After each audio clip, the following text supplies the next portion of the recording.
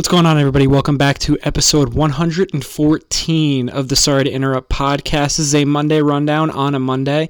Sean and I jumped right in today, and we broke down the Antonio Brown saga that has been going on for the last month and a half. After that, we talked about the Yankees and how they're going to look going forward into the postseason. Then we went around baseball. We went up and down each division. We talked about the leaders, and then we talked about the wild card. Following that, we recapped two major college football games from a pretty much dry weekend aside from that.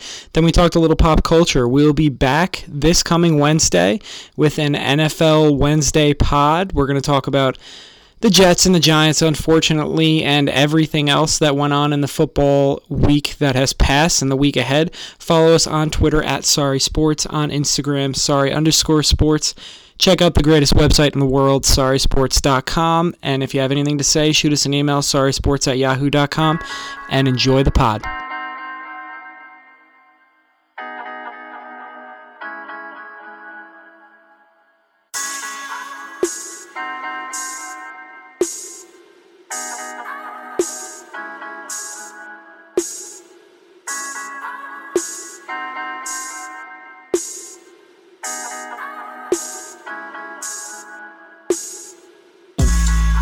All right, everybody, welcome back to the Sorry to Interrupt podcast. We're here for Monday Rundown, and it is the first Monday in our NFL season, and we're looking forward to doing a full football Wednesday next in a couple days, but right now there's a lot else to get to. Tom, what's up, my man? How did you enjoy your first weekend of the NFL? Glorious Sunday. Not as much as I should have. But we're going to talk Jets, obviously, on Wednesday. That was pitiful. But I am beating you in the picks. My sperm bank didn't hit, but hey, I'm leading. You're going to have to find a new sponsor in a couple days. Yeah, I actually fired myself, so Dino Hype will no longer be sponsoring. It was just a decision that had to be made within the company, and the CEO wasn't happy. Now, well, that makes sense. And listen, the fact that you fired yourself, very admirable decision. Now, although we have an NFL Wednesday podcast to get to, we just want to do games. We're just going to recap all of Week 1's games and make our Week 2 picks. I don't want to deal with all this other nonsense, and we'll talk about the other storylines, as they impacted each game that was played. But I find it completely absurd if we don't lead off with Antonio Brown. Everybody has had their statement made today, and I think it's about time that we make ours. What do you think? Absolutely, I agree with you. I mean, if you just recap the last year, you go from AB sitting out the last game of the season that was basically a make-or-break. It was a do-or-die make-or-break game for the Steelers. They missed the playoffs because they lost. They needed a little help from other teams, but they still had to win that game. Yeah, absolutely. And then you going forward, he obviously gets traded for a 3rd and a 5th round pick to the Raiders. Everything's good in the hood. He's excited. Derek Carr and him are best friends, apparently.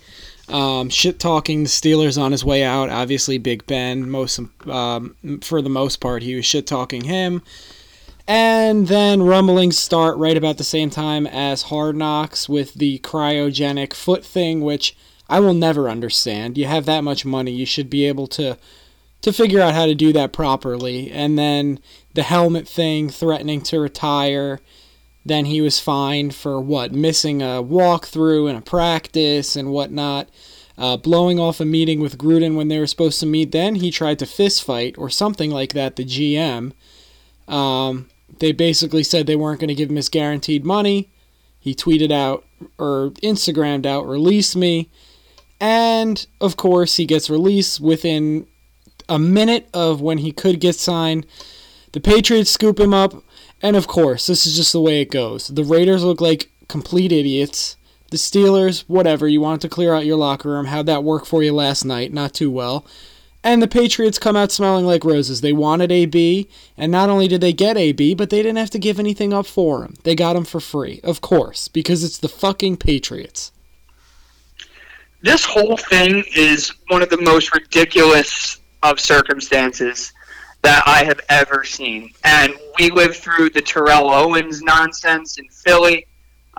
There's been a lot of diva wide receiver shit But this is unlike anything I've ever seen. I'm sure the social media component has a lot to do with that. But my instant reaction, obviously, was just, wow, I can't believe we're watching this thing unfold in front of us. And then second is, I really believe that everything he did, starting with tweeting out the insane frostbite from the cryotherapy spot, and then also, the whole helmet nonsense, like, of all the helmets and all the players in the league, only one guy was filing grievances. Not one, two of them, and it was Antonio Brown. I think it was all a complete stage to say, okay, I made a mistake. I don't want to be here, and I got to find my way out of here, and I'm basically just going to commit self-sabotage until I get my way. And you know what, bro? It worked.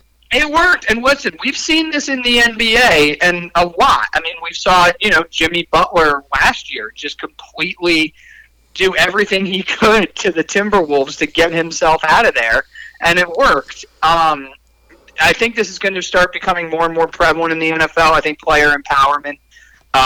We see it with holdouts, but I think we're going to start seeing certain things like this with guys. We're already hearing rumblings out of Miami. A bunch of players went to coaches and said, I'm not going to play here, and they were telling their agents to find them trade partners, just all up and down the line. But getting back to AB, man, I've never seen anything like this. I really believe every single one of his crazy antics this summer through Hard Knocks with the feet, with the helmet, and, then all the way down to making a YouTube video with the conversation with Gruden. Like, it's a complete shit show. He knew he didn't want to be there, and he just said, okay, what can I possibly do to get myself thrown out of here? And apparently he found every avenue to do so. Absolutely wild. And the Patriots scooping him up, I think I sent this to you. I mean, you and I joke about it. Everybody jokes about it. Oh, of course the Pats will sign him. But such a difference between just saying that and it actually happening. Because it's like, as you said, of course they do. And after the game they had last night, which we'll talk about Wednesday, it really doesn't seem like Antonio Brown is really at all needed. But they played the Steelers. We'll see who else they play this year and how close games are. But this is just a ridiculous thing. Hey man, if There's you're nothing right else to that say he orchestrated this whole thing, he might be a genius. But doesn't it seem that way to It you? absolutely seems that way, and I'm in agreement with you. He may be a genius, and you know what? It's comical, and the guy's an idiot. He lost $30 million on this whole thing. I do love how you just said that he's a genius and then go right ahead and call him an idiot. Well, listen, there's been a lot of selective geniuses in the world that are also idiots, but I mean, there's so much going on in the NFL. Everybody's making such a big stink about it. It's like, listen, Tyreek Hill's still playing in the NFL. Greg Hardy got a lot of contracts in the NFL. Kareem Hunt's on a team. This guy has never had, from what I believe, and don't quote me on it, a rumbling of domestic violence. So but we're talking about different things, though. You can still be a bad guy without doing that. No, you're absolutely right. But in the grand scheme of things, I don't think the we NFL's always have to compare. I don't think we always have to compare. No, you guys don't. But based all on I'm saying is violence. the NFL's got bigger things to worry about when it comes to that. This is just comical. And you know what? At the end of the day, he got where he wanted, but keep in mind, he lost too. He lost $30 million. I mean, that's 29. I'm sorry. I'll take the $1 million out of it. That's a lot of money. It's a shit ton of money. What do you get? 15 and then the 10 with the signing bonus? Yeah, but I mean, what you have to understand, and it was $1 million signing bonus. It wasn't a $10 million. No, with the Pats. No, I don't know. I think it was only $1 million.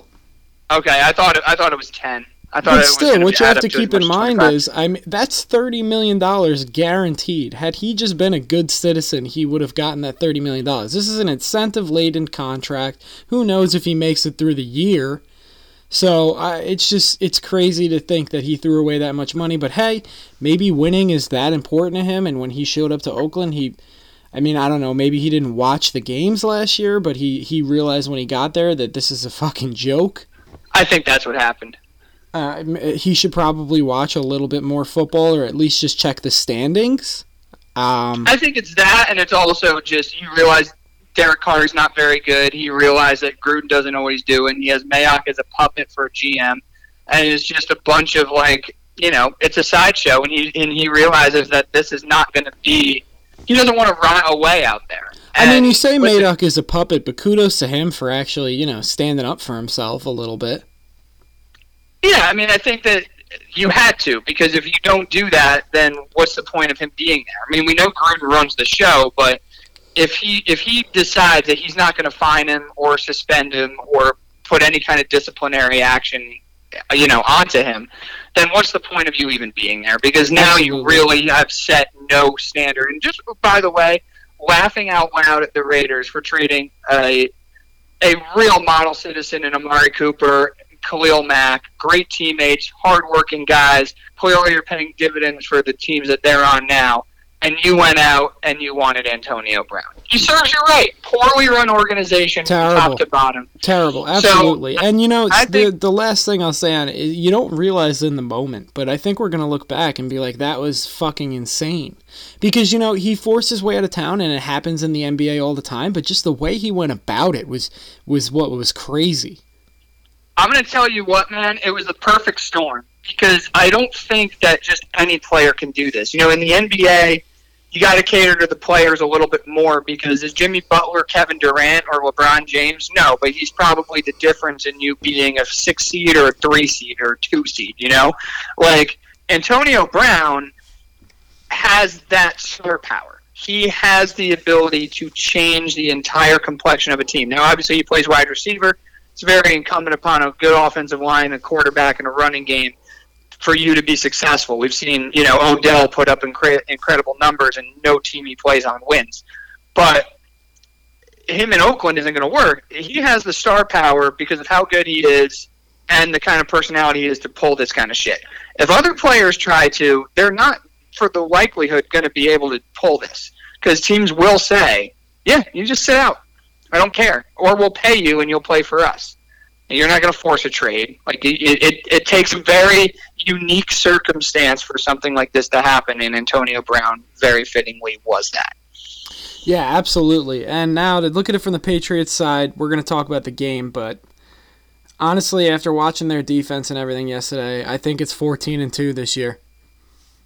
It's hard to believe not. I mean, you're going to line him up with Josh Gordon, and now again, those are two situations that could become very volatile. I hope they're roommates. No, it sounds like he's going to live with Brady until he finds a place. Listen, I'll take a pay cut to be those two's babysitter. There you go. I'll work for less than I'm making right now. Honestly, I'd probably be a bad influence, honestly. I don't think you'd be a good one. But no? No, you don't want the Patriots to be good. You're going to do everything you can to screw things up. Yeah, that's true. Not to mention, just given my personal history, I don't know if I'd be too good of an influence on those two guys. Whoa. What are we saying? Well, I like to have a good time. I'm not going to be sitting in there, playing video games all night. And those two guys definitely aren't either. And we could probably get ourselves into some trouble. I think Brady's going to force him. To be perfectly honest, man, they are very close. Now, I think the 1-year deal was perfect, because we saw what Brady got out of Randy Moss for a year. We've seen him get a lot out of Josh Gordon. Josh Gordon last year, his demons crept up again and he had to leave. But if he can stay around for the whole season, and you add Antonio Brown, who has to be on his best behavior, because this is his last shot. Let's be honest. I mean, the Patriots are the model franchise. If you don't work out there, you are not going anywhere. So no one's going to take a chance on you. And he's 32. Remember about a month and a half ago when we were saying the Patriots really didn't have that many weapons this year and they're really going to have to lean on their defense because Gronk is gone? Yeah, I do recall that conversation. Julian Edelman was their best wide receiver, and it was that and Sony Michel, and that was it. Remember that? I do. Fucking joke. And N'Keal Harry was out.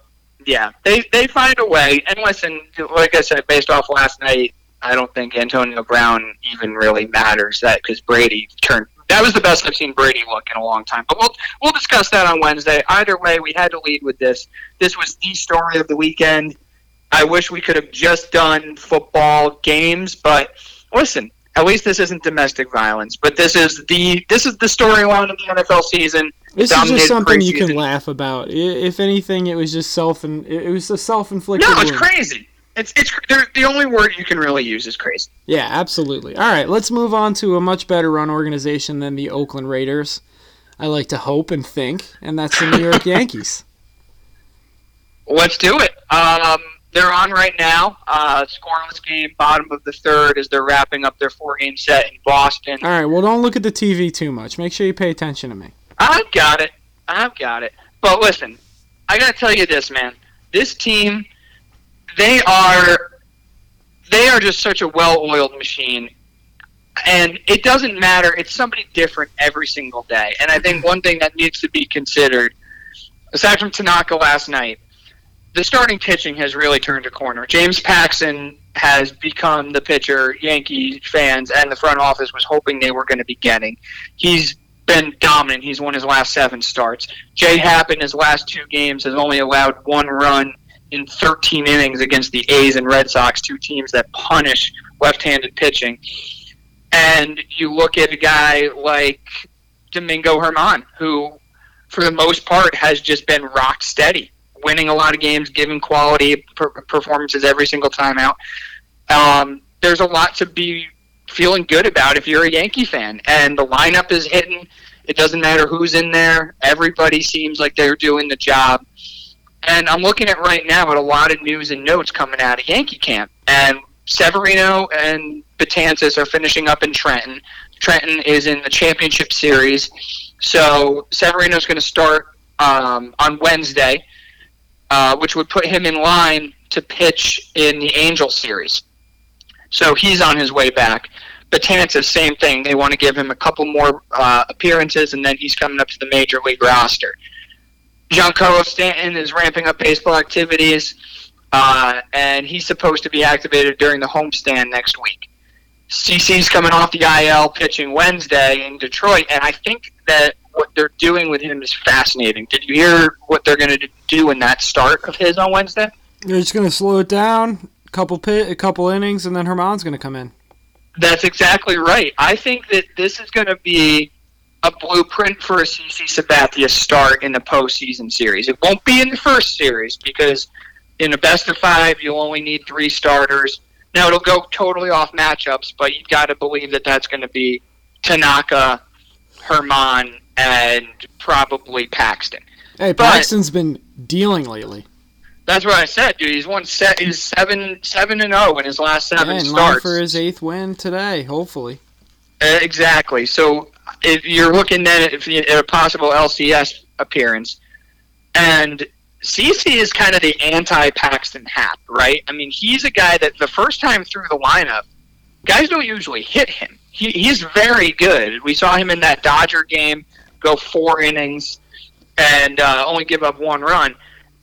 I think that the Yankees are going to use some kind of matchup where CC starts and either Germán or Severino is going to piggyback him.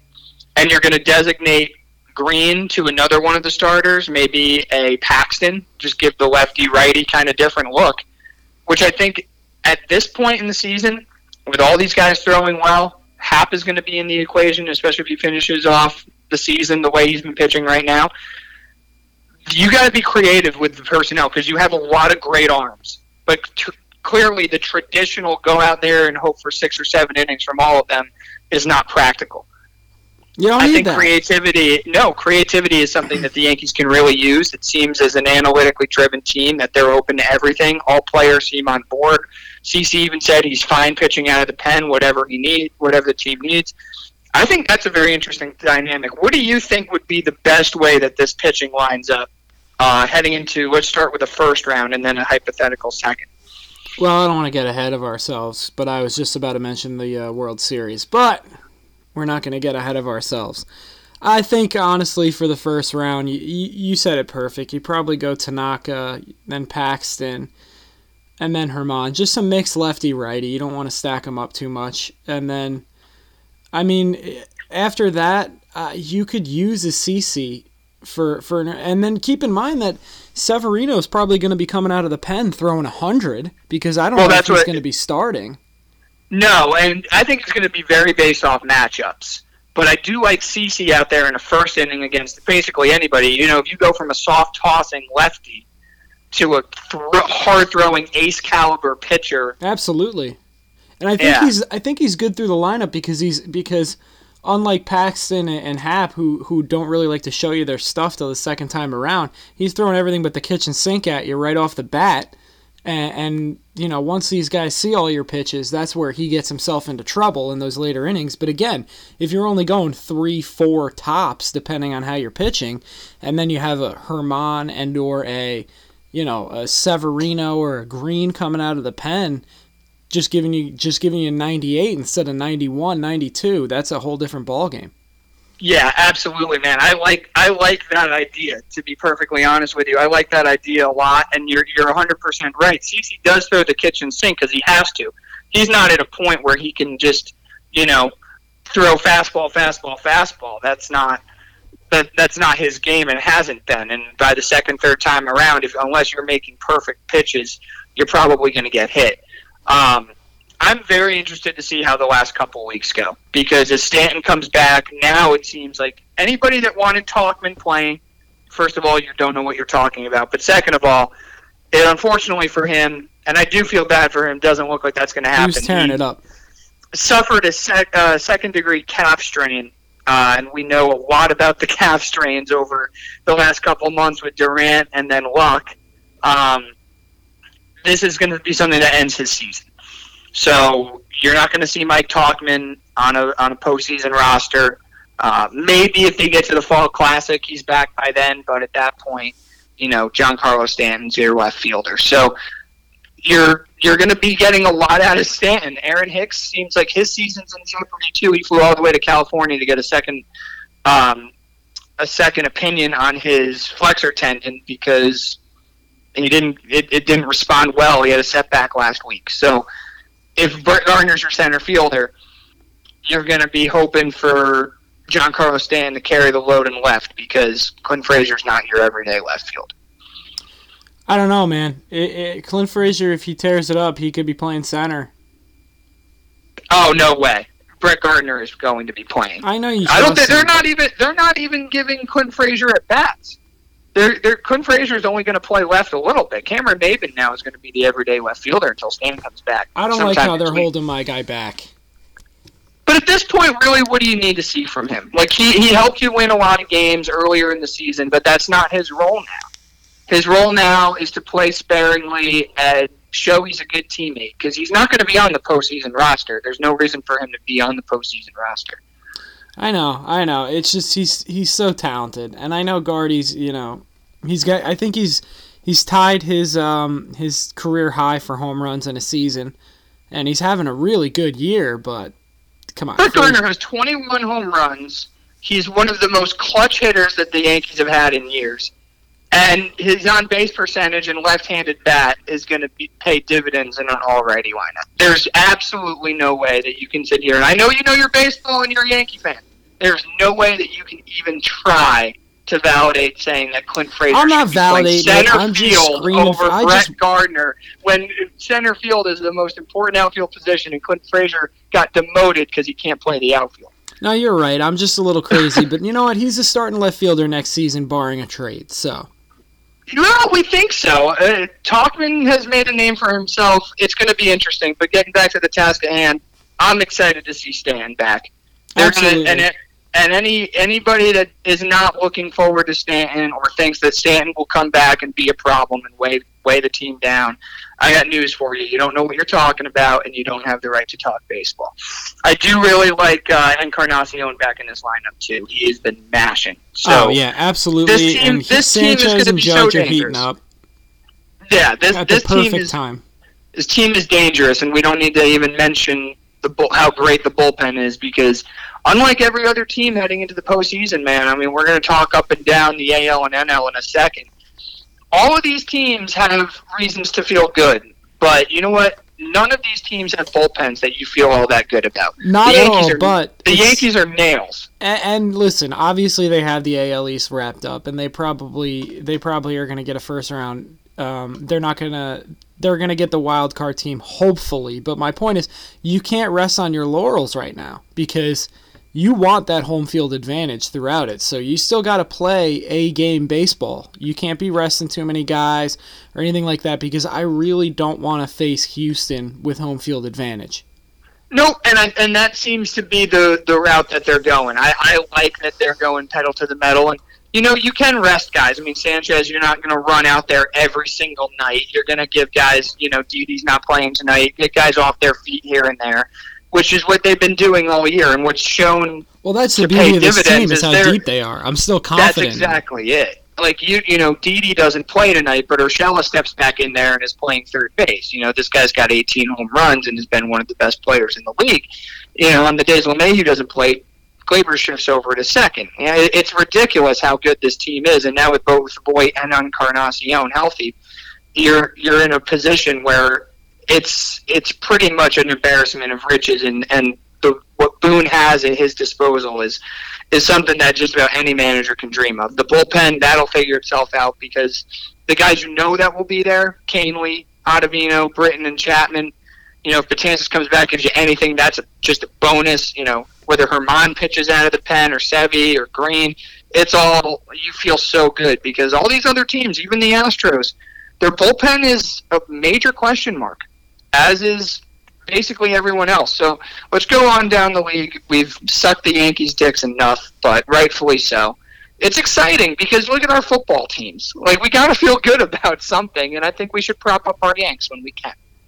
I agree with you. I don't want to talk football anymore. All right, we're gonna just mail that in. We'll wait till Wednesday. I'll have to do some type of drug that makes me happy. We'll just talk about every other team other than ours. Okay. All right, so a check-in on the division. So we'll start in the AL. Yanks, as we mentioned, up 8.5 in the East. The Twins are up 5.5 in the Central, and I give that Twins team so much credit, man. I mean, all we did was expect Cleveland to catch them. Now the injury to Ramirez has really hurt them, and they're figuring out their whole pitching situation. But the Twins, they are a very dangerous team. And I know we don't look at them that way because it seems like the Yankees just have their number, but they're a very dangerous team and they're playing great baseball.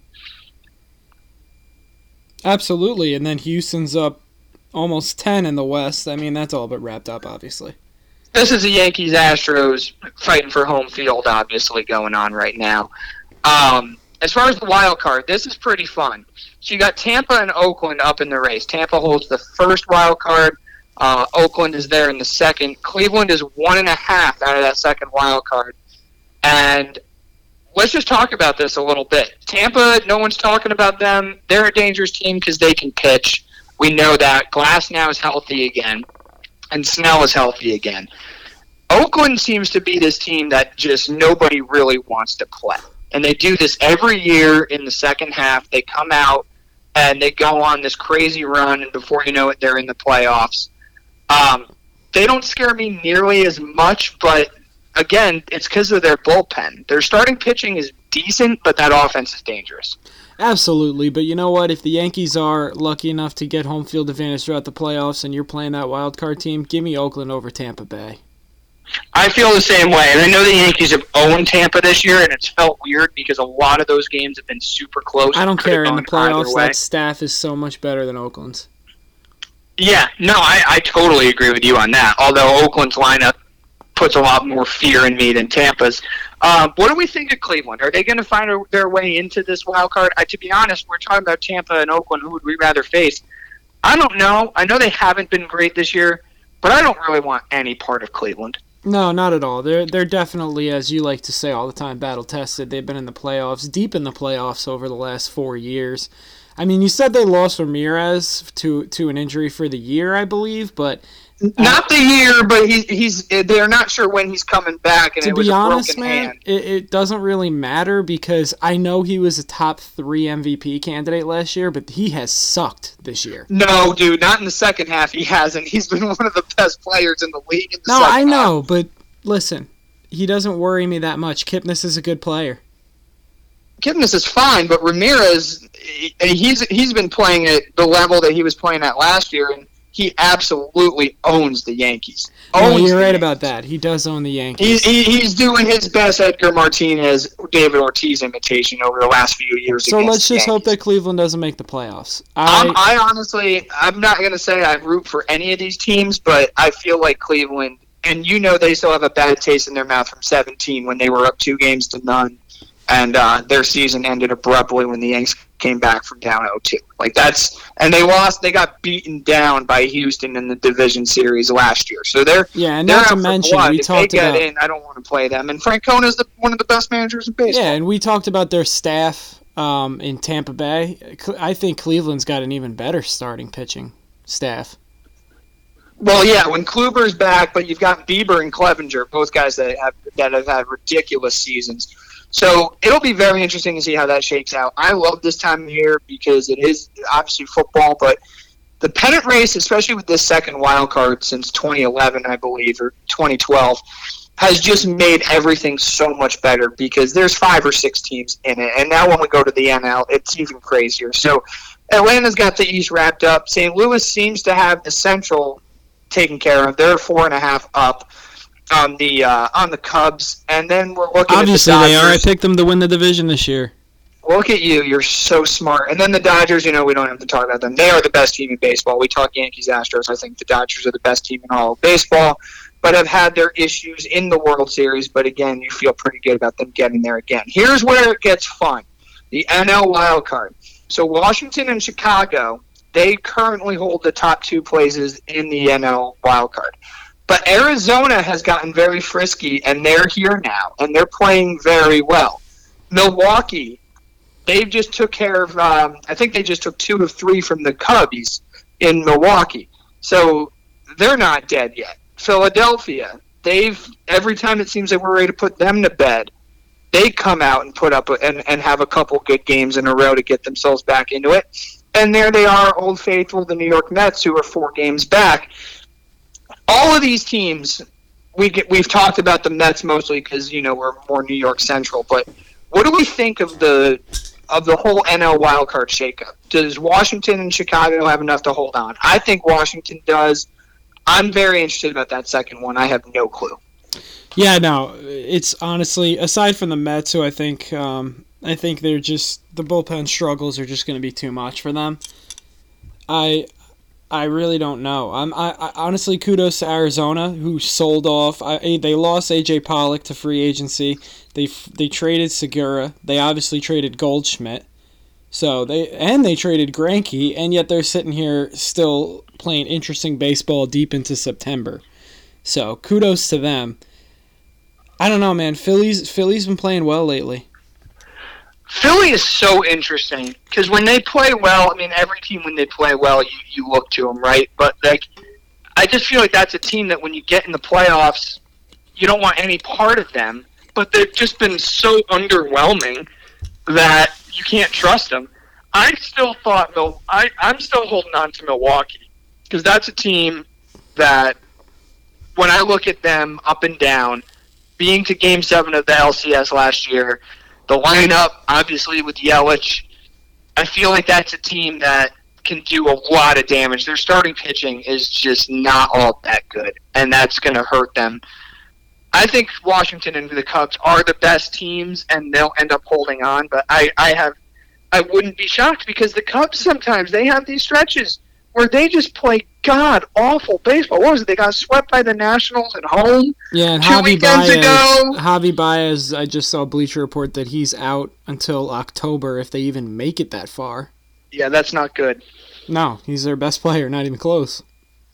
So that might throw a monkey wrench. And they're going to need their starting pitching of Lester, Quintana, Hendricks to really take Darvish, obviously, take care of business and give them a lot of good performances in a row. Yeah, Darvish has finally been giving them what they've asked for over a year now. I'm fascinated by it. Baseball in the pennant race and heading into October is just so much freaking fun. All right, so if you were to pick the 2 wild cards, because I think the divisions are honestly pretty much wrapped up all around baseball. Pick the wild cards from each league. I think I'm gonna stick with Tampa Bay, and Oakland? I don't know. Does Oakland play Cleveland again? I don't believe so, no. I think Cleveland's going to get in there. I do too. I'm with you. I think Cleveland's going to get in there, which really makes me nervous. And then from the NL, I think it's going to be... I think the Nationals are going to be able to hold on. Their starting pitching's been really good lately, and their offense is absolutely on fire. And this second one we're talking about, I mean, I'm staring at the Mets just to fuck with people, but I don't think that's going to happen. I like Milwaukee as well. I think they figure out a way to sneak into this wild card game, and then they probably lose to the Nationals because Scherzer, Strasburg, and whoever else that they're going to pitch in that one Corbin. game. Who? Corbin. Oh, yeah, absolutely. One of the best pitchers in the National League. It's all hands on deck for the wild card game. All three of those guys could throw. So, I mean, obviously Washington has their bullpen problems, but it doesn't really matter in a one-game playoff. No, I think that they're pretty secured, and although I'd love to pick Milwaukee at this point, I had them winning the division, so obviously I was wrong there. I'm going to say the Cubs I like their starting pitching better. Okay. And I think that in the last couple weeks of the season, they're going to win games based off their starting pitching. At least that's what they're hoping for. All of these teams are flawed. Their bullpens struggle. Their hitting is inconsistent. They have some injuries. Obviously, the Nationals' rotation is the best. But listen, they've coughed up a lot of games to teams that have no business beating them. Either way, I'm going to put Washington there, and we're going to get two awesome wild card games, which is what we want. Like, I don't like the ones where one team is just completely outclassing the other. You know, Yankees, Twins, Yankees, A's. Give me games that are going down to the wire because a lot of these teams are even. Like you said, I think there's a reason all the division leaders are so far ahead. They are clearly superior to the other ones, and the rest of them are kind of just thrown in this cluster, specifically in the National League, of teams that are just trying to be a little bit better than the others. Absolutely. The last month of baseball is definitely going to be a lot of fun. I'm really glad. I know it's been around for a couple years, but I'm glad they added that second wild card just to make things a little bit more interesting. Which is why I don't like the fact that they only made one trade deadline on July 31st, because it's impossible to gauge where you're at then. I mean, you look at a team like Arizona, you don't think they wish they still had Greinke? And in baseball, it's not like basketball where if you're the 8th seed, you know, it's like, oh, fuck, I would have rather not made the playoffs. Like, you have a chance in baseball to do anything. I mean, we saw the Royals in 2014 get to play Oakland. They win that insane extra inning game and go all the way to Game 7 of the World Series. I think the Giants a couple times won a wild card and won were wild card teams. Yep, absolutely. Yeah, no doubt. Being a second wild card team, you know, you're playing there and you're in it. And even teams like, you know, Arizona now, Milwaukee, Philly, the Mets. I mean, without the second wild card, there'd be no reason to talk about the Mets. But what they do is relevant because you're in it. And you look at these three teams battling in the American League. It wasn't only up until last week that Boston was pretty much, you know, taken out of the equation. But between Tampa, Oakland, and Cleveland, those are three teams right there that truly believe that they have a chance to not only get into the playoffs, but do some damage once they're there. It's Absolutely. So much better than having just one team, which is why I think that extra trade deadline at the end of July makes such a difference. And in my opinion, I'm glad September call-ups are going away. You see the game the other night when Boston had 17 relievers in their bullpen? Like, that's such a fucking, like, why? So I'm glad that they're finally getting rid of that. That was one of those stupid things that baseball did that makes no sense. Why do you play with completely different rosters in the most important part of the season? Do it in April when you're not trying to wear guys out. But definitely bring back this. If you're going to have the importance of the second wild card, have another trade deadline. By July 31st, a lot of these teams have absolutely no idea what the positioning there. And I guarantee you the Giants would have traded Bumgarner by August 31st if they had the chance. No, I completely agree with you. And you mentioned Boston. A lot of interesting things are going to be going on in that offseason. They might trade Betts. J.D. Martinez might opt out. Well, Betts is a free agent. Oh, yes. I'm sorry. Betts is a free agent.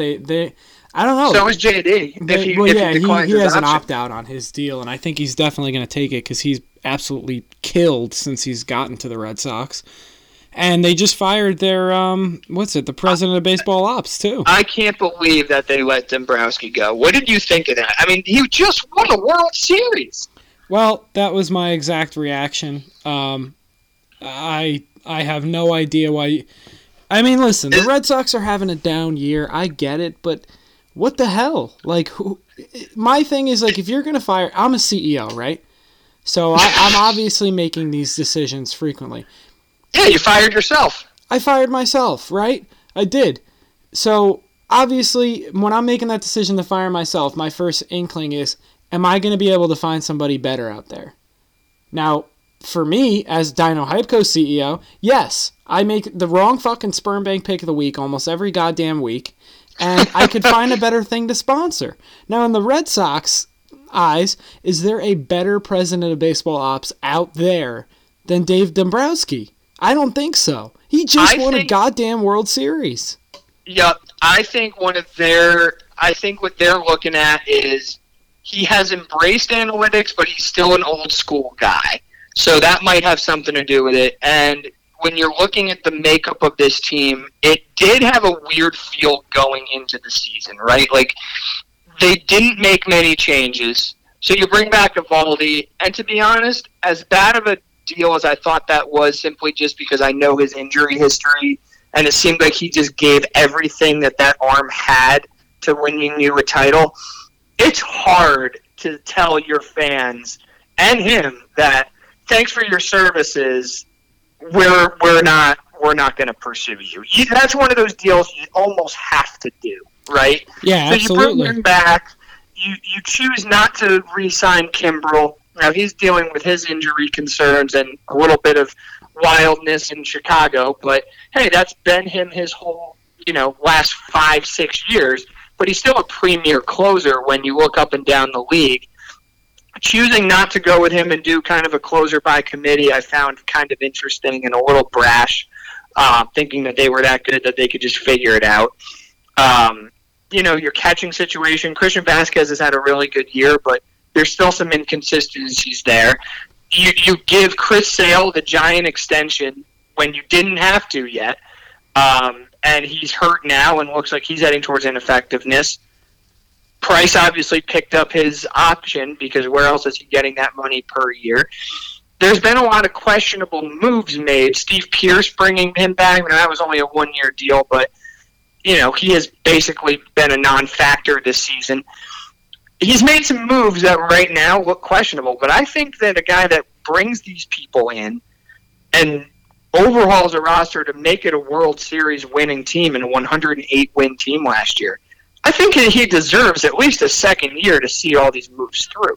Absolutely, and I guess what that says is nowadays in baseball, I don't know, I don't think this is specific to the Red Sox. Just because you won a World Series, I guess you don't have any equity for a few years. Is this where Boston sports has come to? All we knew that they were franchises that never won.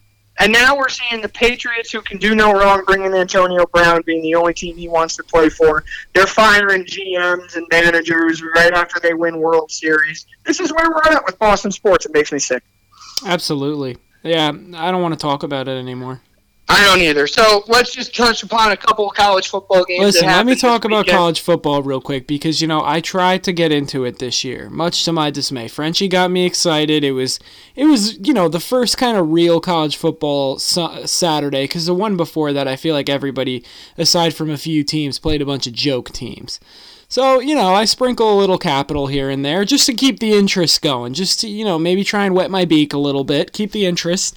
And I put some money on, Michigan minus 22 against Army at home in the Big House.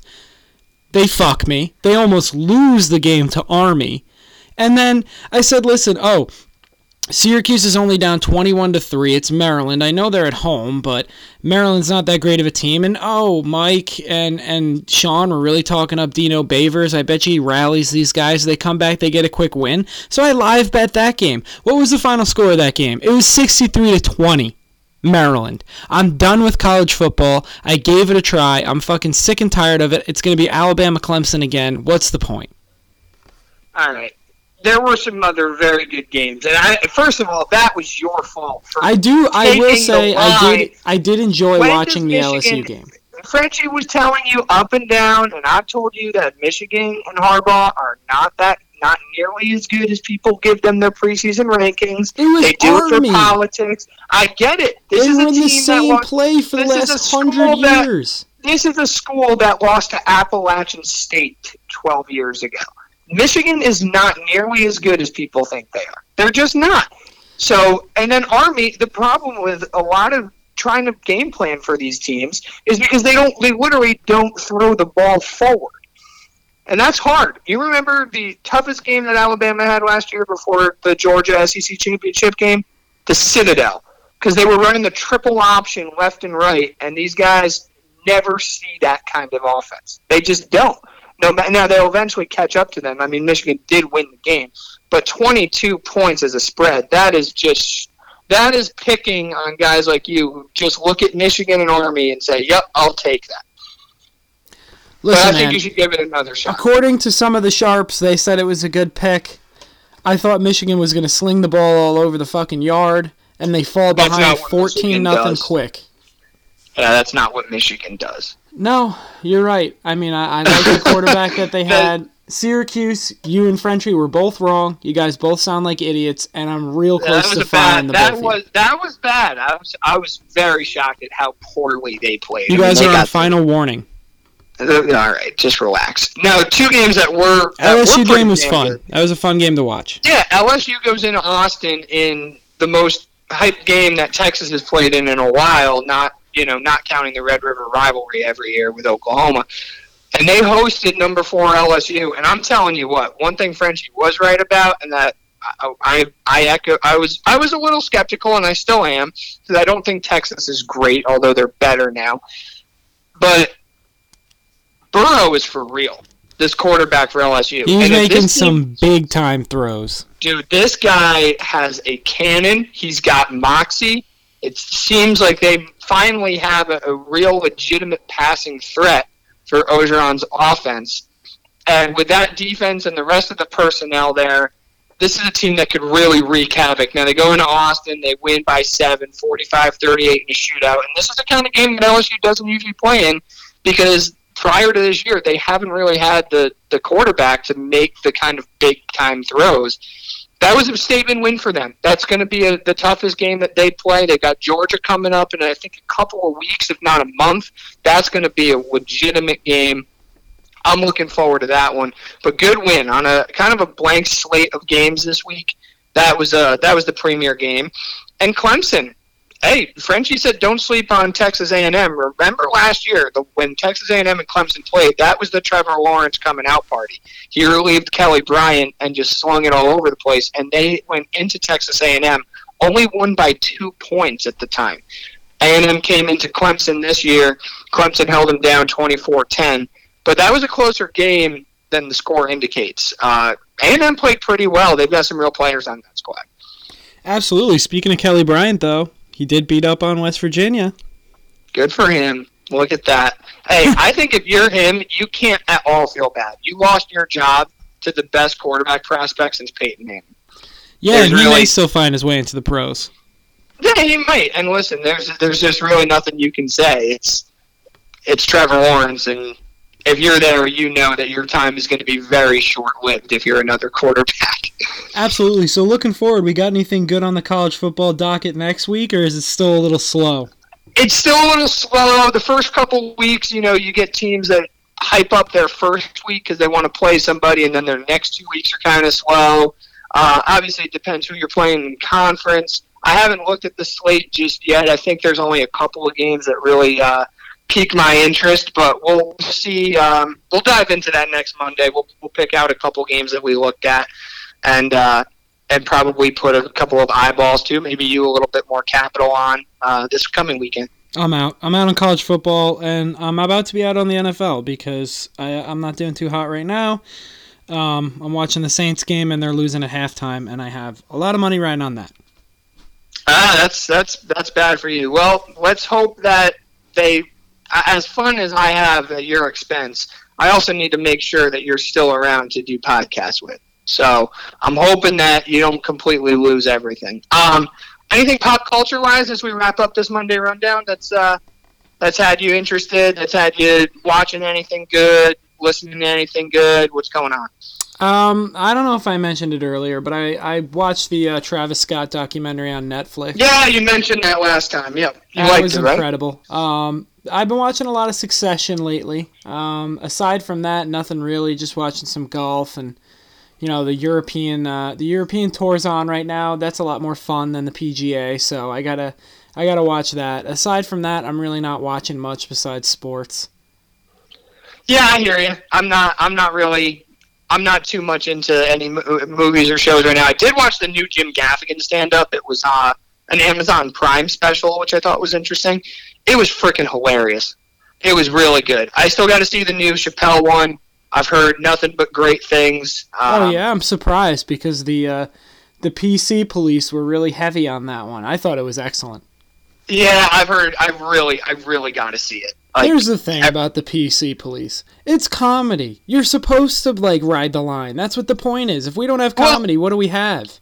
It's not even that. It's Chappelle's comedy. He has built up equity in his career where everyone is fair game. I was going to say, it's equal opportunity shit talk. Every single group of people, regardless of race, gender, sexual orientation, anything, circumstance, it doesn't matter. He gets everybody because he gets himself. I get that it's not everybody's cup of tea, but you know what? Then don't watch it. If you're turning into Dave Chappelle and you don't know what to expect, that's on you. Absolutely. Coming from the CEO of Dino Hype and Sorry Sports, PC Police, you're not allowed to watch Chappelle. No, that's a bad job out of you. So the Gaffigan one was real good. Got to get around to seeing Chappelle, but it's sports. I mean, with baseball and then college and pro football, there's a lot going on. I will tell you this. The new Lana Del Rey album is fire. Really fucking good. You're really into the Disney-esque character chicks and their songs, huh? Do you know anything about Lana Del Rey? There's nothing Disney about that. No, I know. So my answer then would be no. It's really good. She definitely went it's a very 60s kind of antique feel to it, but it's just great music. She's very talented, and she's so different than any other artist out there that's got the kind of cachet and recognition that she has. I mean, you listen to the music, it's not really the happiest or the most upbeat, but it's just wonderful music. It's kind of out of a different time, and I was interested to see how she was going to do it. She does a cover of Sublime's "Doing Time," and that she put a pretty good twist on that. So that's a good album. Anybody that likes her definitely and hasn't listened, definitely go check that out. Or if you're just looking for new music, give that a listen. And best cover ever, John Mayer, "Free Falling." Oh hell yeah, that was a great one. The live one? Absolutely, I listen to that all the time. Well, that's good to know. Maybe next time before you comment on who I'm listening to, you actually know who they are. I kind of know who she is. I'm getting her confused with the other chick. Sure. All right. Just a good point to wrap up. The CEO is dropping the ball with his pop culture. That's all I can say. Oh, stop it. I'm locked in at all times. Yeah, it sure sounds like it. All right, everybody. Thanks for listening. We will be back on Wednesday with a full NFL Wednesday, the first of the year, recapping all of Week 1. Tom and I, unfortunately, have to talk about our teams. We'll talk about everything else that went on in Week 1, preview a couple of picks for Week 2. Hopefully we do a little bit better job because Week 1 was a pretty pathetic performance. I'm batting 500. Good for you. Yeah, I went an over. That's not a good way to start. You're already planning my McDonald's run, aren't you? I can't wait, bro. But we will be back on Wednesday with an NFL podcast. Let's hope we have a good day before we record, because that's going to be depressing. Yeah, no, I agree with you. I totally agree with you. All right, buddy. I'll talk to you then. All right, everyone.